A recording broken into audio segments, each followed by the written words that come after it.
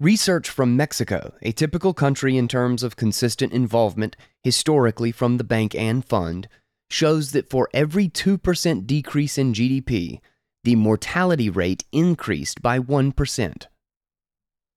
Now consider that as a result of structural adjustment, the GDP of dozens of countries in the Third World between the 1960s and 1990s suffered double-digit contractions. Despite massive population growth, many of these economies stagnated or shrank over 15 to 25-year periods, meaning the bank and the fund's policies likely killed tens of millions of people. The best in Bitcoin made audible. I am Guy Swan, and this is Bitcoin Audible.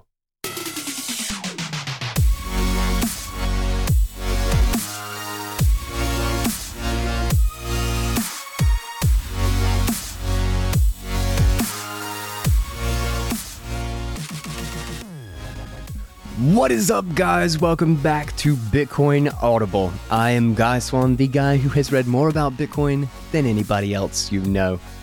And this is the show where you're going to hear all about Bitcoin. You're going to learn everything there is to know. We're going to cover all of the best articles, research, papers, everything. And that's what we're doing. We're going through a piece by Alex Gladstein. And we will have a solo follow-up very soon. I do want to say sorry to everybody who downloaded yesterday's episode early or quickly, because they were like, I don't know, a handful, like maybe 4,000 or 5,000 downloads before I corrected an audio mistake. And the music levels, the level adjustment that I have standard on my music track somehow got copied over to the read track after about like 20 minutes. And so the read track was turned down really, really low. It was like -30. And at first I was just like, oh God, that sucks. And, I went and corrected it. But then I found out that my headings track was not turned down low.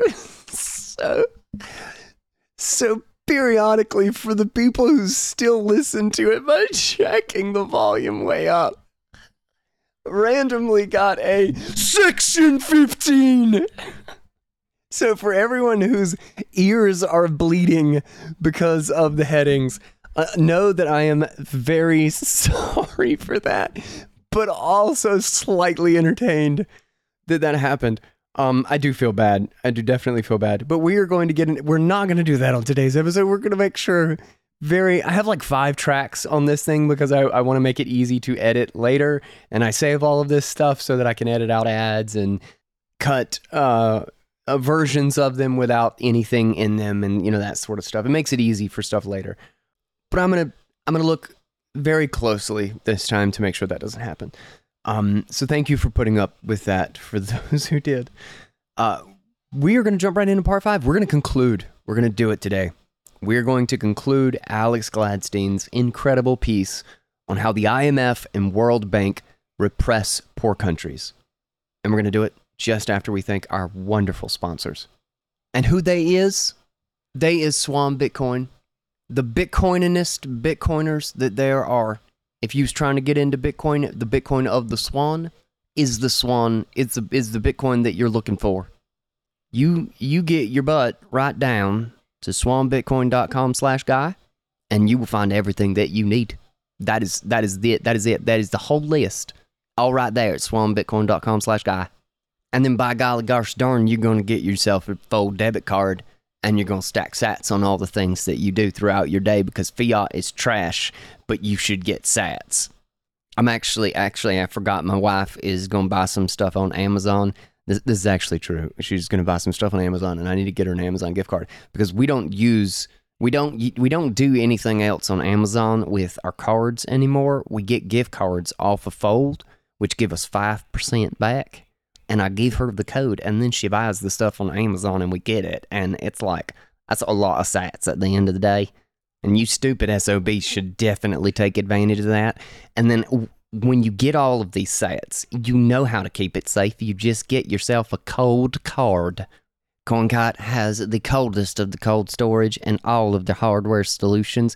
They got the cold card that fits right into your pocket. They got the tap signer that slides right into your wallet like any other card. It's real fancy. And then they got the open dimes that fit where the sun don't shine. They've literally got a solution for every place that you carry your things around in. And my name ain't Guy if you don't get a 5% discount for all the Audionauts out there in the show notes. You look right down there in the show notes, and I promise you it'll be there. So check it out. Rad says it's cool, don't you, Rad?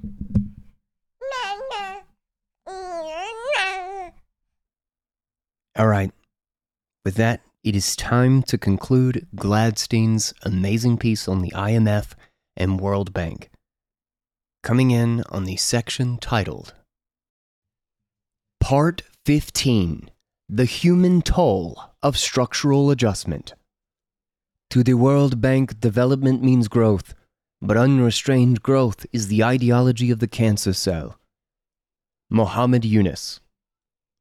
The social impact of structural adjustment is immense and barely ever gets mentioned in traditional analysis of the bank and funds policy. There have been plenty of exhaustive studies done on their economic impact, but very little comparatively on their global health impact. Researchers like Ayati, Hancock, and Payer give a few jarring examples from the 1970s and 1980s. Between 1977 and 1985, Peru undertook IMF structural adjustment.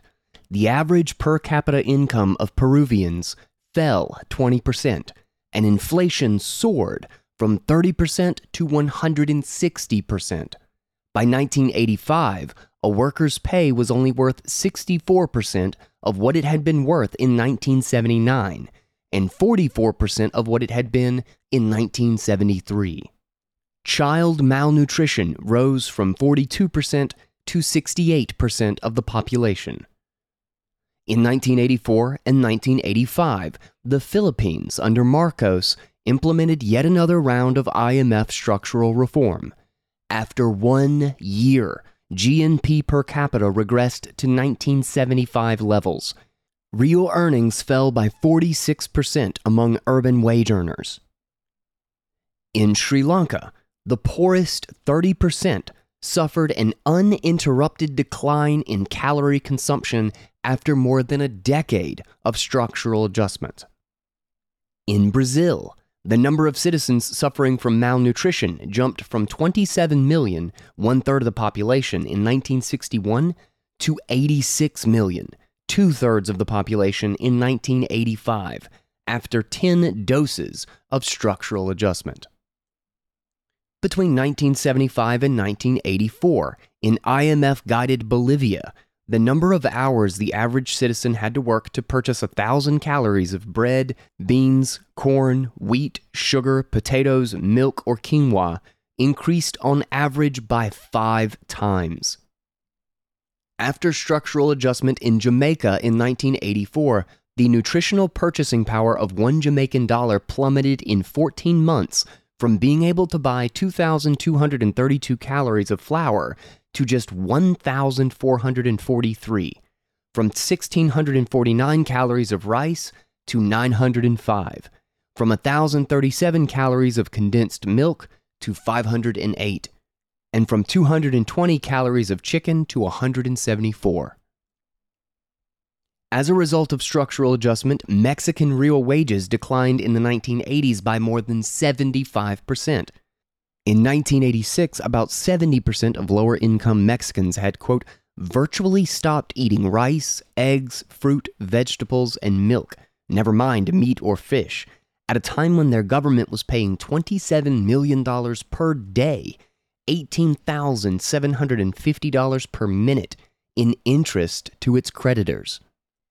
By the 1990s, a family of 4 on the minimum wage, which made up 60% of the employed labor force, could only buy 25% of its basic needs. In sub-Saharan Africa, GNP per capita, quote, dropped steadily from $624 in 1980 to $513 in 1998. Food production per capita in Africa was 105 in 1980, but 92 in 1997. and food imports rose an astonishing 65% between 1988 and 1997. These examples, though tragic, only give a small and patchwork picture of the deleterious impact that bank and fund policies have had on the health of the world's poor.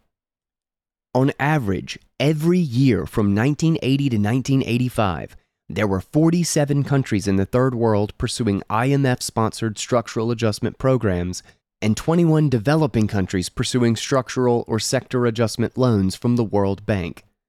During this same period, 75% of all countries in Latin America and Africa experienced declines in per capita income and child welfare. The decline in living standards makes sense when one considers that bank and fund policies sculpted societies to focus on exports at the expense of consumption, while gutting food security and healthcare services. During IMF structural adjustment, real wages in countries like Kenya declined by more than 40%. After billions in bank and fund credit, per capita food production in Africa fell by nearly 20% between 1960 and 1994. Meanwhile, health expenditures in IMF World Bank programmed countries declined by 50% during the 1980s. When food security and healthcare collapse, people die.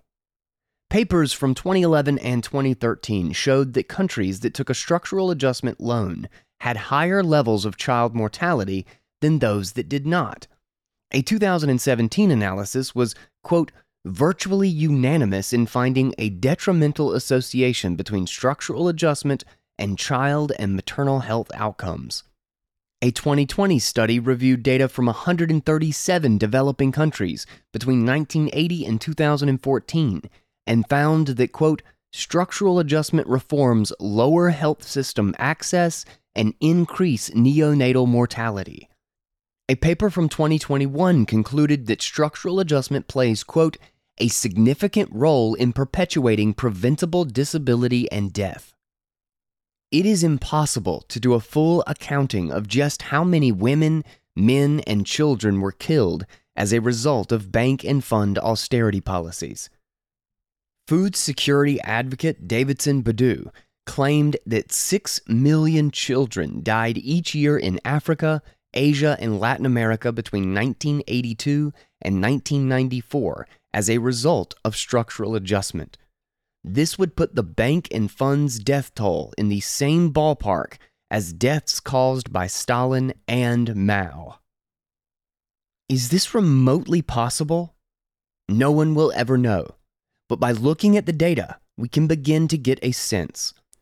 Research from Mexico, a typical country in terms of consistent involvement historically from the bank and fund, shows that for every 2% decrease in GDP, the mortality rate increased by 1%. Now consider that as a result of structural adjustment, the GDP of dozens of countries in the Third World between the 1960s and 1990s suffered double-digit contractions.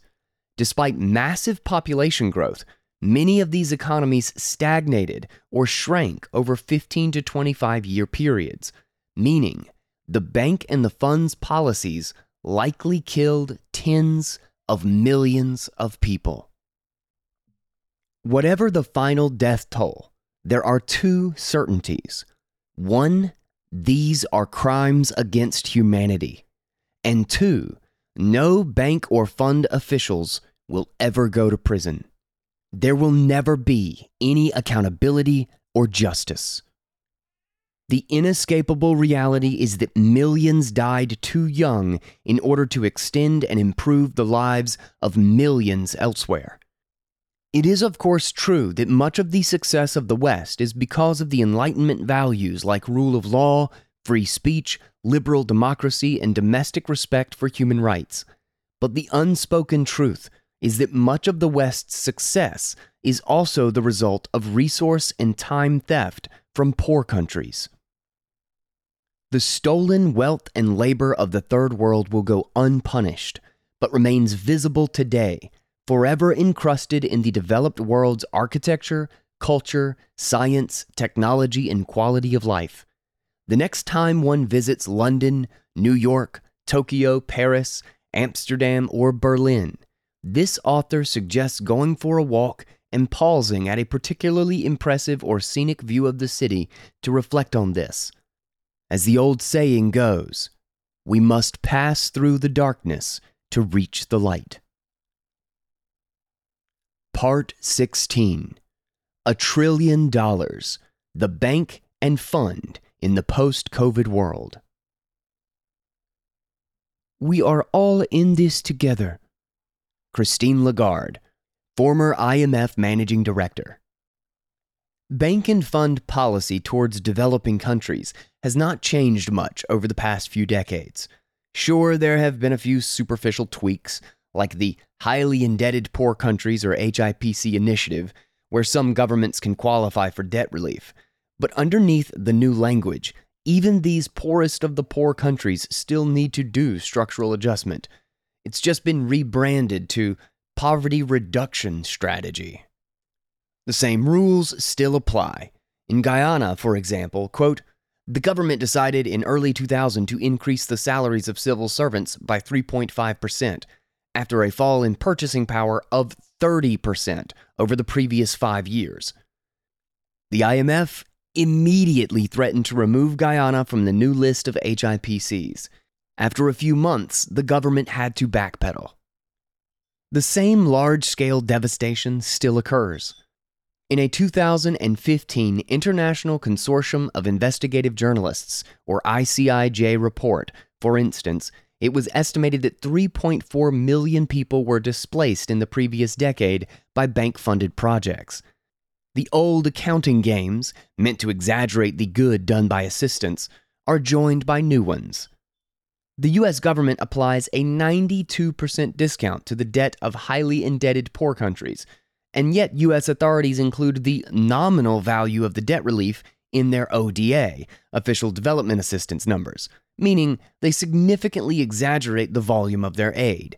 The Financial Times has argued that it is, quote, the aid that isn't, and has argued that writing off official commercial debt should not count as aid.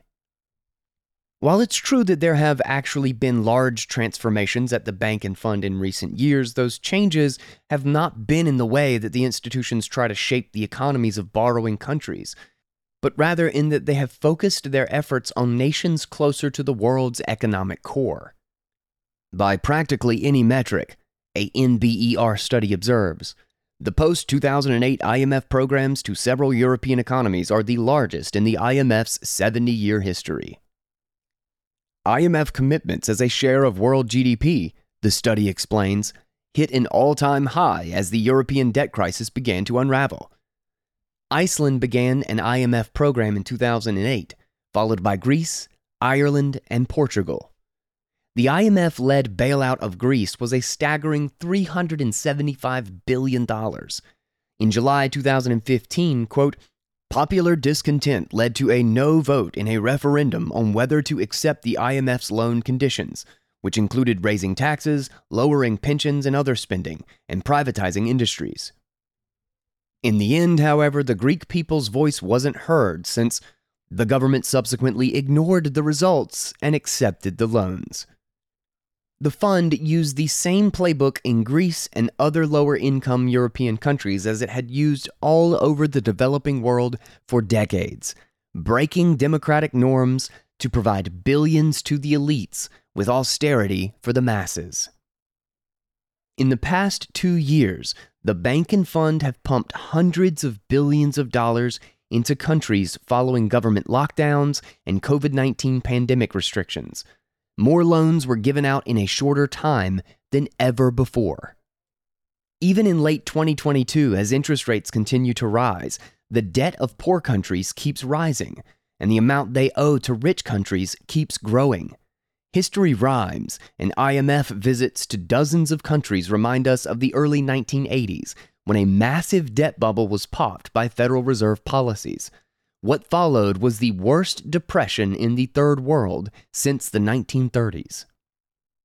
We can hope that this does not happen again, But given the bank and the fund's efforts to load up poor countries with more debt than ever before, and given that the cost of borrowing is going up in a historic way, we can predict that it will happen again.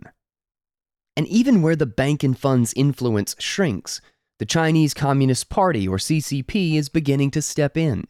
In the past decade, China has tried to emulate the dynamics of the IMF and World Bank through its own development institutions and through its Belt and Road Initiative.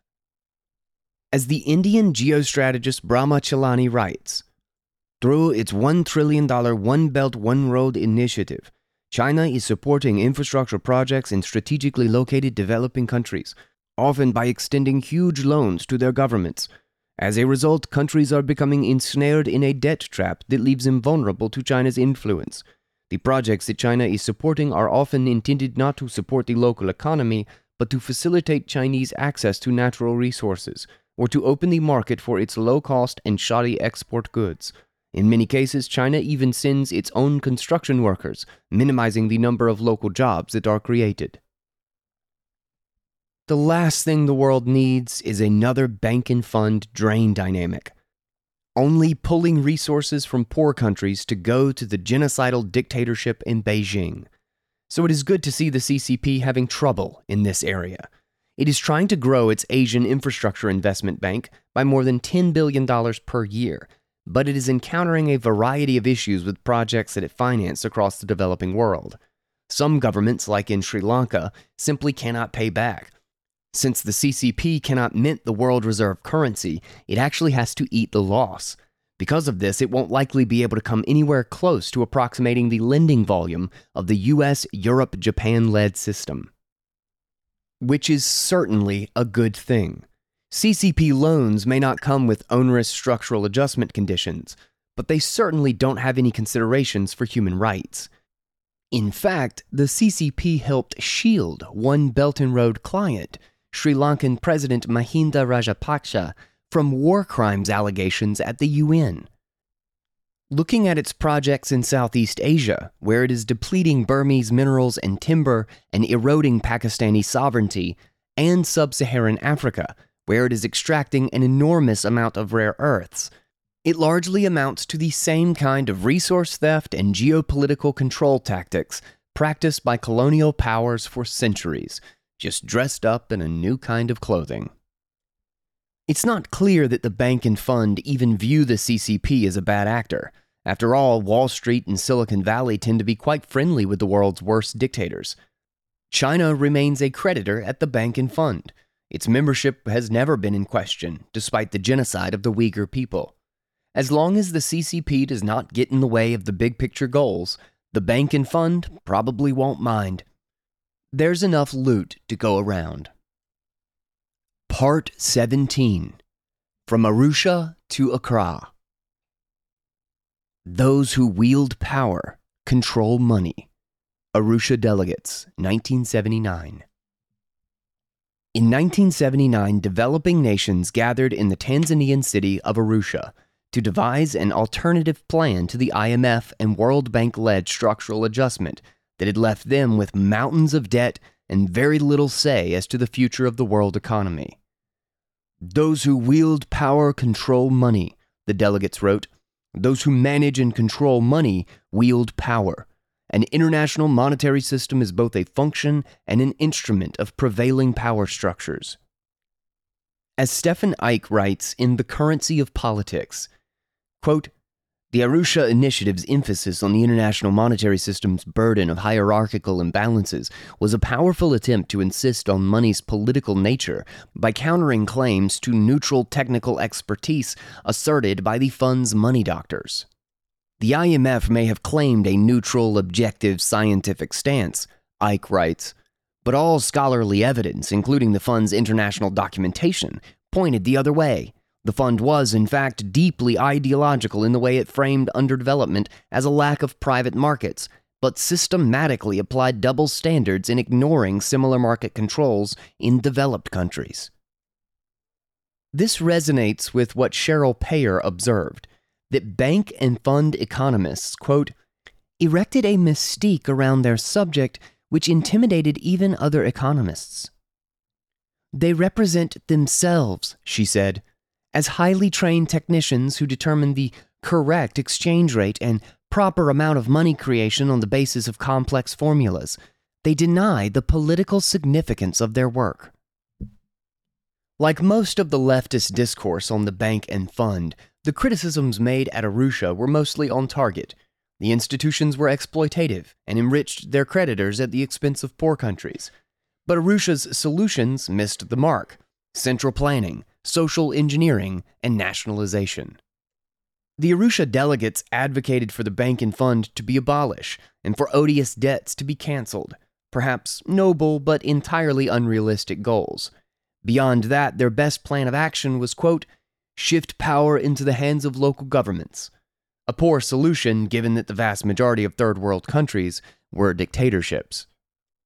For decades, the public in developing countries suffered as their leaders wavered between selling out their country to multinational corporations and socialist authoritarianism. Both options were destructive. This is the trap that Ghana has found itself in since independence from the British Empire. More often than not, the Ghanaian authorities, regardless of ideology, chose the option of borrowing from abroad. Ghana has a stereotypical history with the bank and fund. Military leaders seizing power by coup only to impose IMF structural adjustment, real wages dropping between 1971 and 1982 by 82%, with public health spending shrinking 90% and meat prices up 400% during the same time. Borrowing to build enormous white elephant projects like the Akasambo Dam, which powered a U.S.-owned aluminum plant at the expense of more than 150,000 people who contracted river blindness and paralysis from the creation of the world's largest man-made lake, and a depletion of 75% of the country's rainforests as timber, cocoa, and minerals industries boomed while domestic food production cratered. $2.2 billion of assistance flowed into Ghana in 2022, but the debt stands at an all-time high of $31 billion, up from $750 million 50 years ago. Since 1982, under IMF guidance, the Ghanaian cedi was devalued by 38,000%. One of the biggest outcomes of structural adjustment has been, like elsewhere around the world, expedition of the extraction of Ghana's natural resources. Between 1990 and 2002, for example, the government only received $87.3 million from the $5.2 billion worth of gold mined out of Ghanaian soil. In other words, 98.4% of the profits from gold mining in Ghana went to foreigners. As Ghanaian protester Lyle Pratt says, "The IMF is not here to bring down prices. They are not here to ensure that we construct roads. It is not their business and they simply don't care. The IMF's primary concern is to make sure that we build the capacity to pay our loans, not to develop." 2022 feels like a rerun. The Ghanaian cedi has been one of the world's worst performing currencies this year, losing 48.5% of its value since January. The country is facing a debt crisis, and like in decades past, is forced to prioritize paying back its creditors over investing in its own people. In October, just a few weeks ago, the country received its latest IMF visit. If a loan is finalized, it would be the 17th IMF loan for Ghana since the CIA-backed military coup of 1966.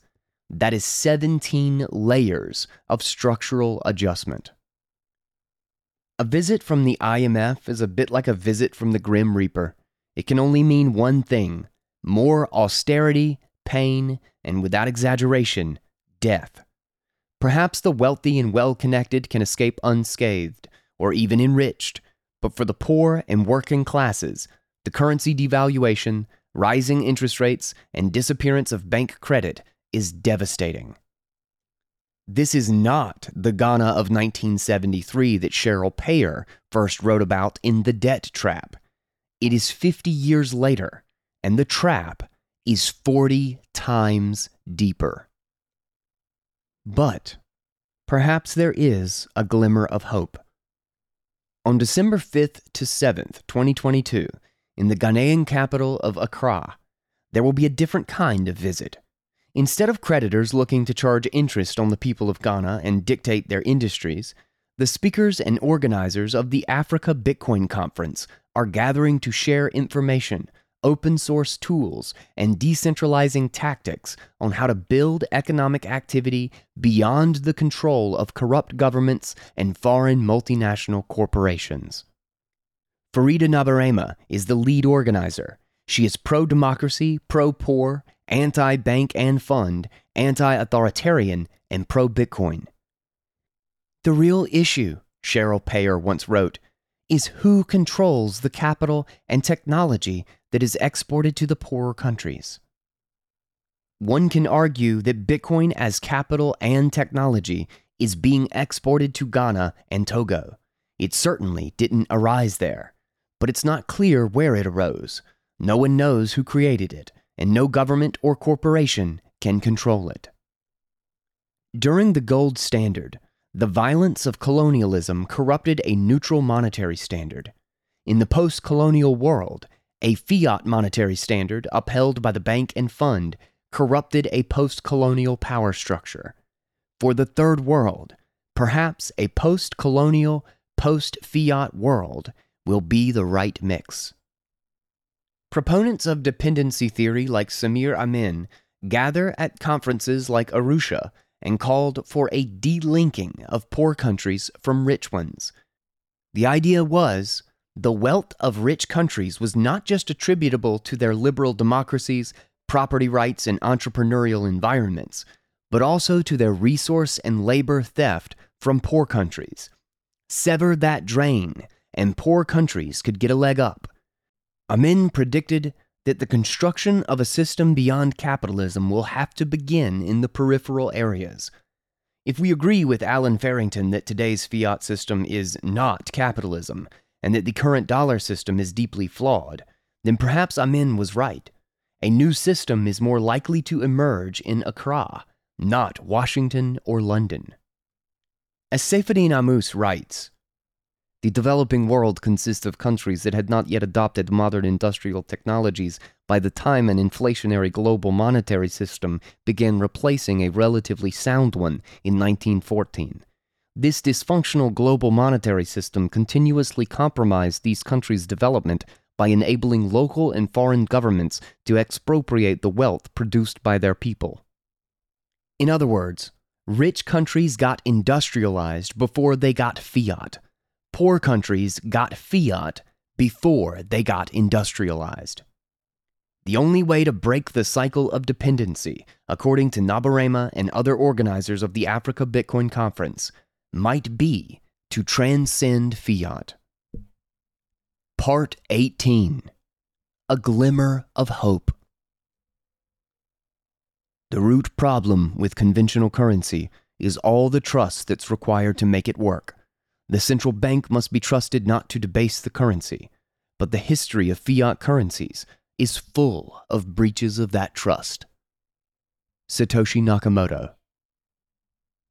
Whatever the answer is to poverty in the third world, we know it is not more debt. The poor of the world, Cheryl Payer concludes, don't need another bank, however benign. They need decently paid work, responsive government, civil rights, and national autonomy. For 7 decades, the World Bank and IMF have been enemies of all 4. Looking forward, says Payer, the most important task for those in the wealthy countries who are concerned with international solidarity is to actively fight to end the flow of foreign aid. The problem is that the current system is designed and incentivized to keep this flow going. The only way to make a change is through a total paradigm shift. We already know that Bitcoin can help individuals inside developing countries gain personal financial freedom and escape the broken systems imposed on them by their corrupt rulers and international financial institutions. This is what will be accelerated in Accra next month, contra the designs of the bank and fund. But can Bitcoin actually change the core periphery dynamics of the world's power and resource structure? Nabarema is hopeful and doesn't understand why leftists in general condemn or ignore Bitcoin. A tool that is capable of allowing people to build and access wealth independent from institutions of control can be seen as a leftist project, she says. As an activist that believes citizens should be paid in currencies that actually value their life and sacrifices, Bitcoin is a people's revolution. I find it painful, she says, that a farmer in sub-Saharan Africa only earns 1% of the price of coffee on the global market. If we can get to a stage where farmers can sell their coffee without so many middle institutions, more directly to the buyers, and get paid in Bitcoin, you could imagine how much of a difference that would make in their lives. Today, she says, our countries in the global south still borrow money in US dollars, but over time our currencies depreciate and lose value, and we end up having to make 2 or 3 times the payment we initially promised in order to reimburse our creditors. Now imagine, she says, if we get to a stage in 10 or 20 years where Bitcoin is the global money that is accepted for business worldwide, where every nation has to borrow in Bitcoin and spend Bitcoin, and every nation has to pay their debts in Bitcoin. In that world, then foreign governments cannot demand that we repay them in currencies that we need to earn, but that they can simply print. And just because they decide to increase their interest rates, it won't automatically jeopardize the lives of millions or billions of people in our countries. Of course, Nabarema says, Bitcoin is going to come with issues like any innovation. But the beauty is that those issues can be improved with peaceful, global collaboration. No one knew 20 years ago what amazing things the internet allows us to do today. No one can tell you what amazing things Bitcoin will allow us to do in 20 years. The way forward, she says, is an awakening of the masses, for them to understand the ins and outs of how the system works, and to understand that there are alternatives. We have to be in a position where people can reclaim their liberty, where their lives aren't controlled by authorities that can confiscate their freedom at any time without consequences. Gradually, we are getting closer to this goal with Bitcoin. Since money is the center of everything in our world, Nabarema says, the fact that we are now able to obtain financial independence is so important for people in our countries as we seek to reclaim our rights in every field and sector. In an interview for this article, deflation advocate Jeff Booth explains that as the world approaches a Bitcoin standard, the bank and fund will be less likely to be creditors and more likely to be co-investors, partners, or simply grantors. As prices fall over time, this means debt gets more expensive and more difficult to repay, and with the U.S. money printer turned off, there will be no more bailouts. At first, he suggests the bank and fund will try to continue to lend, but for the first time, they'll actually lose big chunks of money as countries freely default as they move onto a Bitcoin standard. So they may consider co-investing instead, where they might become more interested in the real success and sustainability of the projects they support, as the risk is more equally shared. Bitcoin mining is an additional area of potential change. If poor countries can exchange their natural resources for money without dealing with foreign powers, then maybe their sovereignty can strengthen instead of erode. Through mining, the vast amounts of river power, hydrocarbons, sun, wind, ground warmth, and offshore OTEC in emerging markets could be converted directly to the world reserve currency without permission. This has never before been possible. The debt trap seems truly inescapable for most poor countries, continuing to grow every year.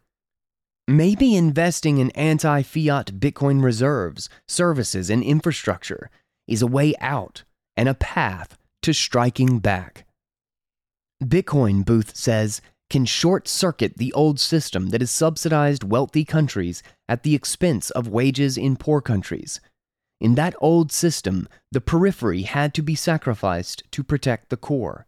In the new system, the periphery and core can work together. Right now, he says, the US dollar system keeps people poor through wage deflation in the periphery.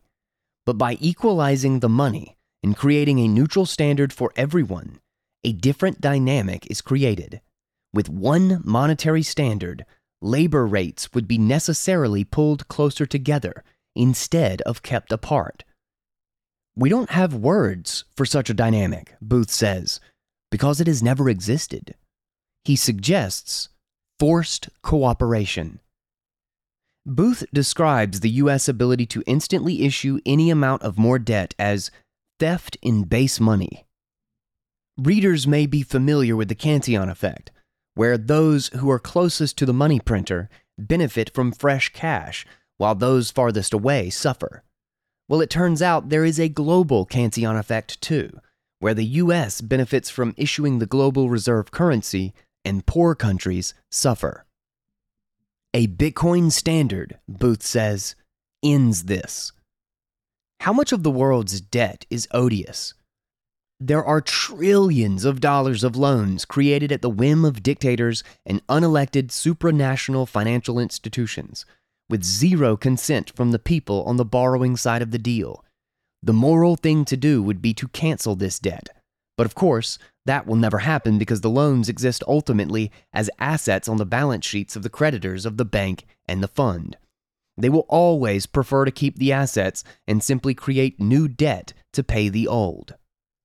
The IMF, quote, put on sovereign debt creates the biggest bubble of all. Bigger than the dot-com bubble, bigger than the subprime mortgage bubble, and bigger even than the stimulus-powered COVID bubble. Unwinding this system will be extremely painful, but it's the right thing to do. If debt is the drug, and the bank and fund are the dealers, and the developing country governments are the addicts, then it's unlikely either party will want to stop. But to heal, the addicts need to go to rehab. The fiat system makes this basically impossible. In the Bitcoin system, it may get to the point where the patient has no other choice. As Seyfeddin Ammous says in an interview for this article, today, if Brazil's rulers wanted to borrow $30 billion and the U.S. Congress agrees, America can snap its fingers and allocate the funds through the IMF. It's a political decision. But he says if we get rid of the money printer, then these decisions become less political and start to resemble the more prudent decision-making of a bank that knows no bailout will ever come. In the last 60 years of bank and fund dominance, countless tyrants and kleptocrats were bailed out against any financial common sense, so that their nation's natural resources and labor could continue to be exploited by core countries. This was possible because the government at the very heart of the system could print the reserve currency. But in a Bitcoin standard, Ammous wonders, who is going to make these high-risk, billion-dollar loans in exchange for structural adjustment? You, he asks, and whose Bitcoins?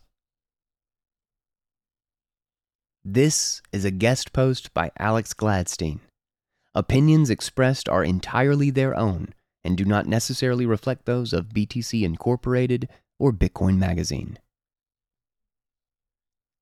Well, holy crap. We did it. I think that was 2 weeks. Granted, there was like a huge gap of just me not being able to get anything done. But still, that was a hell of a read.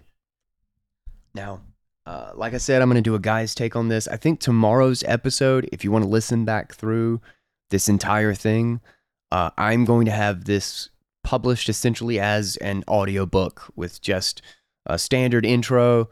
I mean, like not the show, but a standard, like, you know, this is blah, blah, blah by Alex Gladstein, read by Guy Swan. So you'll have the entire thing from start to finish, no breaks. If you want to listen back through it, I am actually going to listen back through it probably a couple of times in preparation for the guy's take, because there's just so much to unpack. And I've got another whole set of notes from this section. One of my favorite things, I think, from this section, actually, one of my favorite things from this entire piece, just in trying to, if you wanted to conceptualize and just summarize in the clearest of words exactly what is happening and the consequences, if, of course, you understand the consequences of fiat money. But it was, Saifedean had a really good quote, which was an entire paragraph, but then Alex Gladstein reiterated and explained what Saifedean was basically detailing out in this. And the quote was, "Rich countries got industrialized before they got fiat. Poor countries got fiat before they got industrialized." Now, I just thought this was such a clean hitting line. And this is essentially the summary or the rephrase that Gladstein did in response to Saifedean's section. That's where he's just talking about how developing countries never got to the modern industrial technology and infrastructure, never did those huge foundational investments before they got roped into an inflationary global monetary system. And this essentially disables their ability to have sustained growth. It essentially causes this feedback loop where they get siphoned because the capital that gets invested isn't real capital. And I don't mean that like buildings aren't actually made or roads aren't actually paved. I mean it in the sense that it is literally borrowed. So you don't owe, yes, there is a road built, but they owe a road plus interest in return to the foreign investor who created the money out of thin air. Ultimately, the value got created out of thin air, which means it just got confiscated probably from the poor country. So the poor country paid the cost of the land, they paid the cost to pave the road, and they owe the road and interest to the country that owns the road because they created the debt to get it done. Sound money is the most important thing for the protection of property rights and free markets. You know, they talk about like, oh, well, it's the lack of property rights, it's the lack of free markets, it's the lack of stable government and rules, it's the lack of respect for, each other's individualism and, individual choices and free speech and these things that cause these countries to be poor. Well, you're forcing them into a fiat system that is the absolute destruction of property rights and free markets. And previously to the industrialized nations, to the modern or the Western world that got to industrialize on a gold standard prior to 1913 when the Federal Reserve was created, and it was basically set in stone. The death of the sound monetary system was set in stone, and then we watched it play out over the next 20 to 30 years in the consequence of 2 world wars. Which, for anybody who doesn't know and isn't familiar with the stuff we've dug into, the world wars were currency wars. They were the collapse of monetary systems, the collapse and shift in monetary systems. So that's a fun little rabbit hole to go down if you haven't done that. But that foundation of the industrialization that occurred during the sound monetary standard is that foundation is what enabled the productive capacity and the base capital to keep things going. Because at the end of the day, even with, when a currency gets like massively devalued, understand that the collapse that comes from that is a communication collapse, is an inability to communicate things of value. The structures don't go away. The machines don't go away. These systems and processes that enable those structures to be productive, that enable us to repair and maintain those machines, those things fall apart because those processes require communication, and the communication of economic value requires sound money. However, productive capacity and capital in the country backs the value of a sound currency. It backs the value of a currency. And it's what enabled, essentially, especially after World War II, and we had Bretton Woods and all of these things, is that it essentially bolstered, and the fact that the United States had the freest market, and then a lot of other kind of circumstantial things about being an ocean away from all of its main enemies, and basically a plethora of incredibly lucky characteristics and traits of the United States in general, from a geopolitical standpoint, enabled it to be the productive power. And the sound money and property rights and the respect for individualism that the United States did once have made it the most unbelievably productive, creative, and innovative, and quickly adapting. People forget that like the purpose of the market is adaptation, is that the environment is constantly changing. Everything, the technological environment is constantly changing. The actual environment is constantly changing. The illusion that, somehow the economy is about jobs or whatever is actually a product of exactly what occurred in the 19 teens and post that, where the fiat standard essentially began to kill the entrepreneurial part of the economy, and it began to put up walled gardens between successful business and consumers. It sort of separated these things out, and suddenly, and then with the continuation, like this culture kind of fed back on itself, and then there were the social safety nets and all of these things, and suddenly it's just this given thing. It becomes inherent to the culture that you're supposed to get a job, and success is to have a good job. But the question is, like, what is a job? Like we've become so completely disconnected from the meaning of what we're actually doing. Is that you're supposed to produce, you're supposed to create things of value and trade with people. That's not a job. A job is just a way to have someone else take all of the risk and all of the actual actions and process of the creation, and then give you some menial task to just fulfill along the way. Now, a job has a very important role. It's the exchange of that risk, and it's the exchange of risk for a stable and predictable income. But it should not replace, it should not become the standard. It should not become the one and only thing. And it certainly shouldn't be the job or the point of an economy to create jobs. The point of an economy is to be robust, productive, and adaptable. Because if all we do is focus on how to create giant systems with stable jobs, we've created something that can adapt to shit. And if anything foundationally changes, if any technology comes in and really screws with things, if any major political or environmental or just shift in the world and the way we think and the knowledge that we understand and the things that we know about our world change, something as subtle as a piece of knowledge could come into our scope, our meme pool, the scope of the human intellect, and completely just screw everything up. And if we don't have the agility to adapt, if we don't have people who have an entrepreneurial spirit, if we have people who are just thinking that they're going to run a single job for the rest of their lives, think about people 30 or 40 years ago. What job 30 or 40 years ago is still reliable today? Is still static? Is still what? We don't live in that world anymore. That was the world of the 1800s. That was the world at best of the 1940s and 50s, when you could actually expect to retire doing the same thing. You can't do that shit anymore. 5-10 years, you can't expect to have the same job. You can't expect to be doing the same things and getting a reliable, legitimate pay. You're going to be replaced. You have to be adaptable. Evolution is adaptation. It's about being the one who can respond to the external stimuli. I don't remember where I read this. This might be in Sapiens, maybe? I don't know. But it was Charles Darwin, that people have this illusion that it's this, only the evolution is about only the strong survive. And that's not true.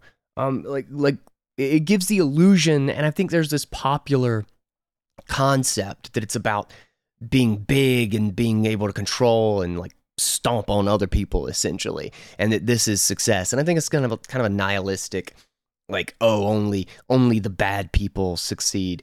And that's not how evolution works. And Charles Darwin made it very clear that it's about adaptation. It's the It's the survival of the fittest, and the fittest are the ones who can change to their environment. And that is the purpose of a free market.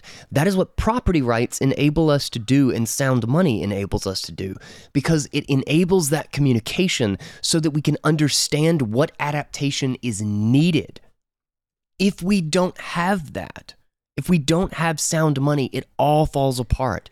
The poor countries of the world, the third world and the underdeveloped world, got forced into a fiat system before they got any productive foundational infrastructure to build out a capital and an entrepreneurial environment and a system of property rights and individual rights that allowed the markets to actually bring them into the modern world. They never got it. They never got it. And as much as it's been desperately trying to integrate and trying to take advantage of it, it's being siphoned away. It's being siphoned away faster than they can actually grasp a hold of anything that is static, that is foundational, that can stay put and can maintain that communication and enable that trade to continue efficiently and successfully, like actual accurate information being transmitted through the market about the environment, about their system, about their economy, so that they can build out their foundation, so that they can actually industrialize and come into the modern world. And even trying so many new technologies they've been able to actually adopt, like with the cell phones and being able to skip, 80 years, 100 years of landlines and dial-up and cable and all of these things and jump straight to wireless because it's such a order of magnitude lower cost and higher benefit in network connectivity. Like the degree that these people are trying desperately to get out from under this thing, but it's like this huge weight that every single time, the harder they struggle, it's like quicksand. The harder you struggle, the heavier it gets, the more you sink. But that's the thing, is that they only need a little bit. They only need a little bit of help to just turn the imbalance onto the other side. I talk about this, and I talked about this also when we covered like the sovereign individual and numerous reads that we've done about this, is that the agricultural revolution, some 5,000, 10,000 years ago, whatever,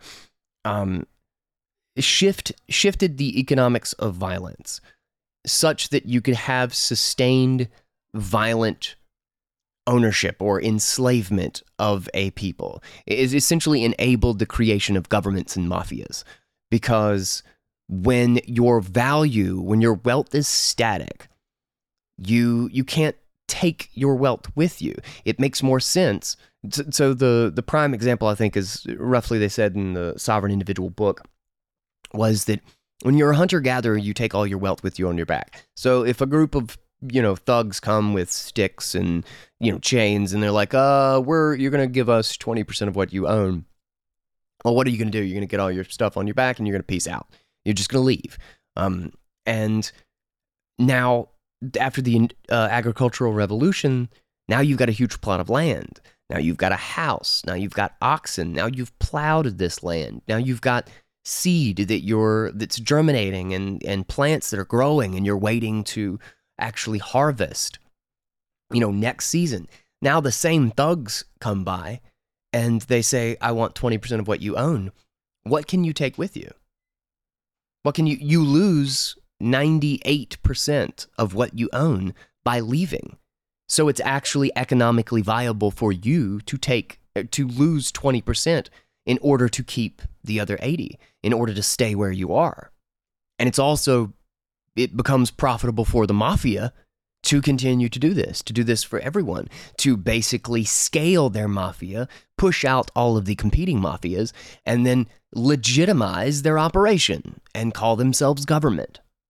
But as our value becomes more and more ephemeral, more abstract, and more global, slowly that power is falling away. That margin of profit for violent control of other people is falling.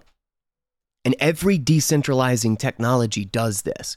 Everything that gives more power, gives greater power to the individual, at the expense of scale is that which raises the cost of violence and lowers the potential reward. And it doesn't have to be, understand that like the rise of mafia, the feedback loop of the mafia and the government institutions from a 20% return on violence would happen with even just a 0.5% return, just a 1% return. The return doesn't have to be much. It simply has to scale. It simply has to get bigger, the bigger your institution and the bigger your scale of violence becomes. And then it will continue to scale until it reaches its ultimate end, the largest system of violence that it can possibly be.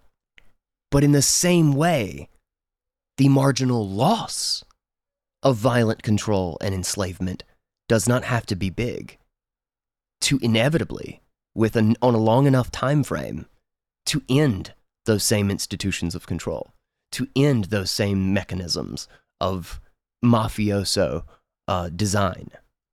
It can just be a 0.5% loss, just a 1% loss, where there is a negative feedback loop, where the bigger your violence gets and the larger you scale it, the harder it is to tell who's trying to get out from under your thumb.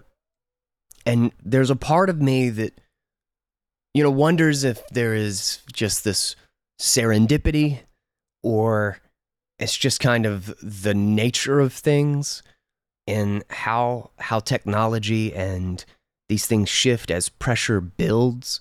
Evolution is a consequence of stimulation. It's a consequence of stimulus in the environment. It is when things get bad that the mutations are forced, that the mutations basically run wild because there is pressure on the species, because there is pressure on the environment and the organisms within it in order to change. It's forcing them. And essentially in an era of the highest, most expansive global surveillance, violent institutions of control, you're also seeing one of the strongest pushes to decentralization and undermining that control, essentially in tandem. And the more global that system is, the less granular power they have over the individual people. And the easier it will be for small totems, small gulches to appear all around the world, where people are just slowly getting out from underneath.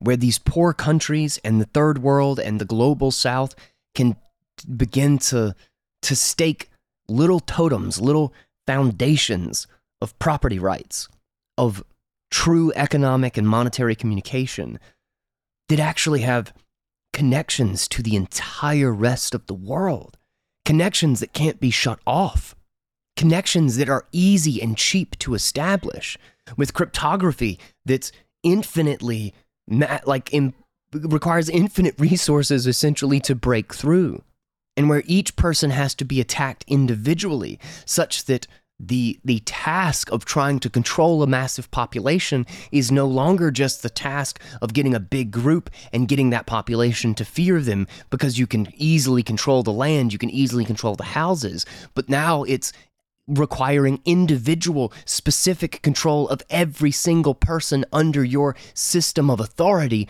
because anyone can have $1 billion in their brain and walk naked across any border on the planet, any imaginary mafioso line that says you can't own anything past where I say, and they can walk across it and nobody can stop them.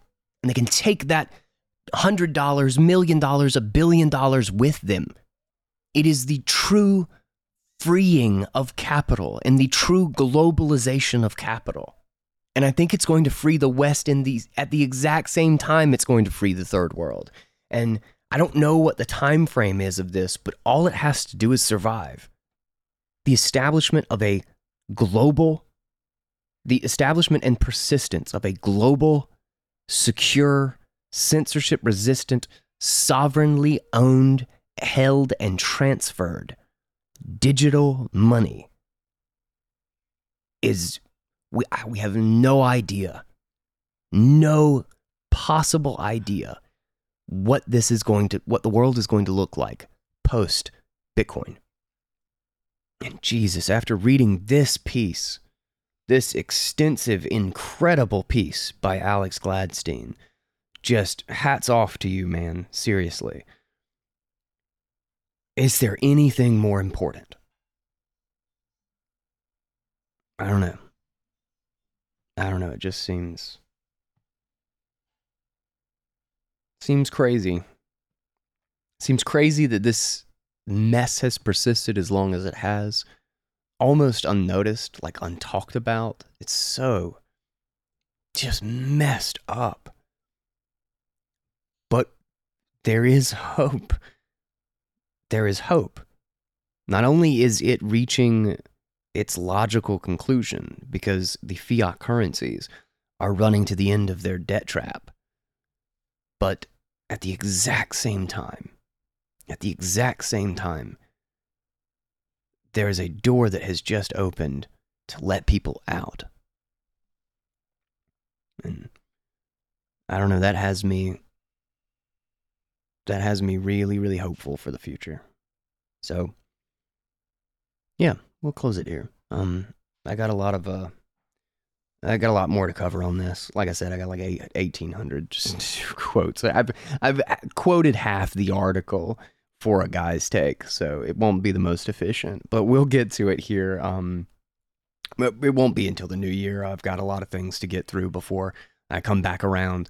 But that's why I'm going to publish this all as its own entire piece, no interruptions, and it'll be good for us to go through it extensively. I'll be going through it multiple times to kind of flesh out all of my thoughts on it and make sure I don't miss any good key pieces that Gladstein and all the other people involved in this piece shared. So with that, thank you guys so much for listening. I will have another episode out for tomorrow. Wait, what is today? Is today Thursday? Yeah. I hope to have a couple more episodes out. I'm going to try to get some recording done tomorrow, aside from just having this read out. And Green Eggs and Ham is coming as a single piece as well. That's probably a good one to refresh. I really love that piece. I'm always a big fan of Big Al and Alan Farrington's work. So stay tuned. Don't forget to subscribe. A shout out to Swan Bitcoin for the best Bitcoin onboarding experience. And I just at the very last minute am doing my tax loss harvesting thing that they have advised, which is really, really great. And a thank you to CoinKite for their amazing Bitcoin hardware and security products, and also just their fun stuff like the Block Clock Mini and Micro and all that stuff. And then the Fold card, the debit card that gets me sats back on everything in life. I'm going to be paying off a bunch of credit cards for Christmas very soon, and I'm going to do it all through the Fold card, and it's going to be glorious. I'm going to get sats back on all of it. I'm doubling sats back on so many different things. It's going to be so great. I love the Fold card. And thank you guys so much for listening. I am Guy Swan, and this is Bitcoin Audible. And until next time, everybody, take it easy, guys.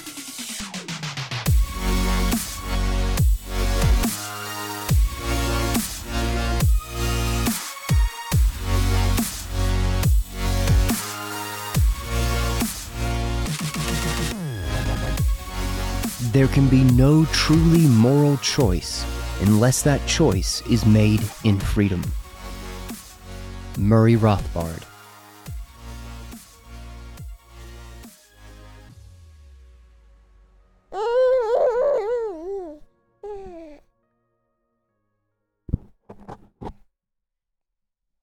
Touching the mic. Is it fluffy?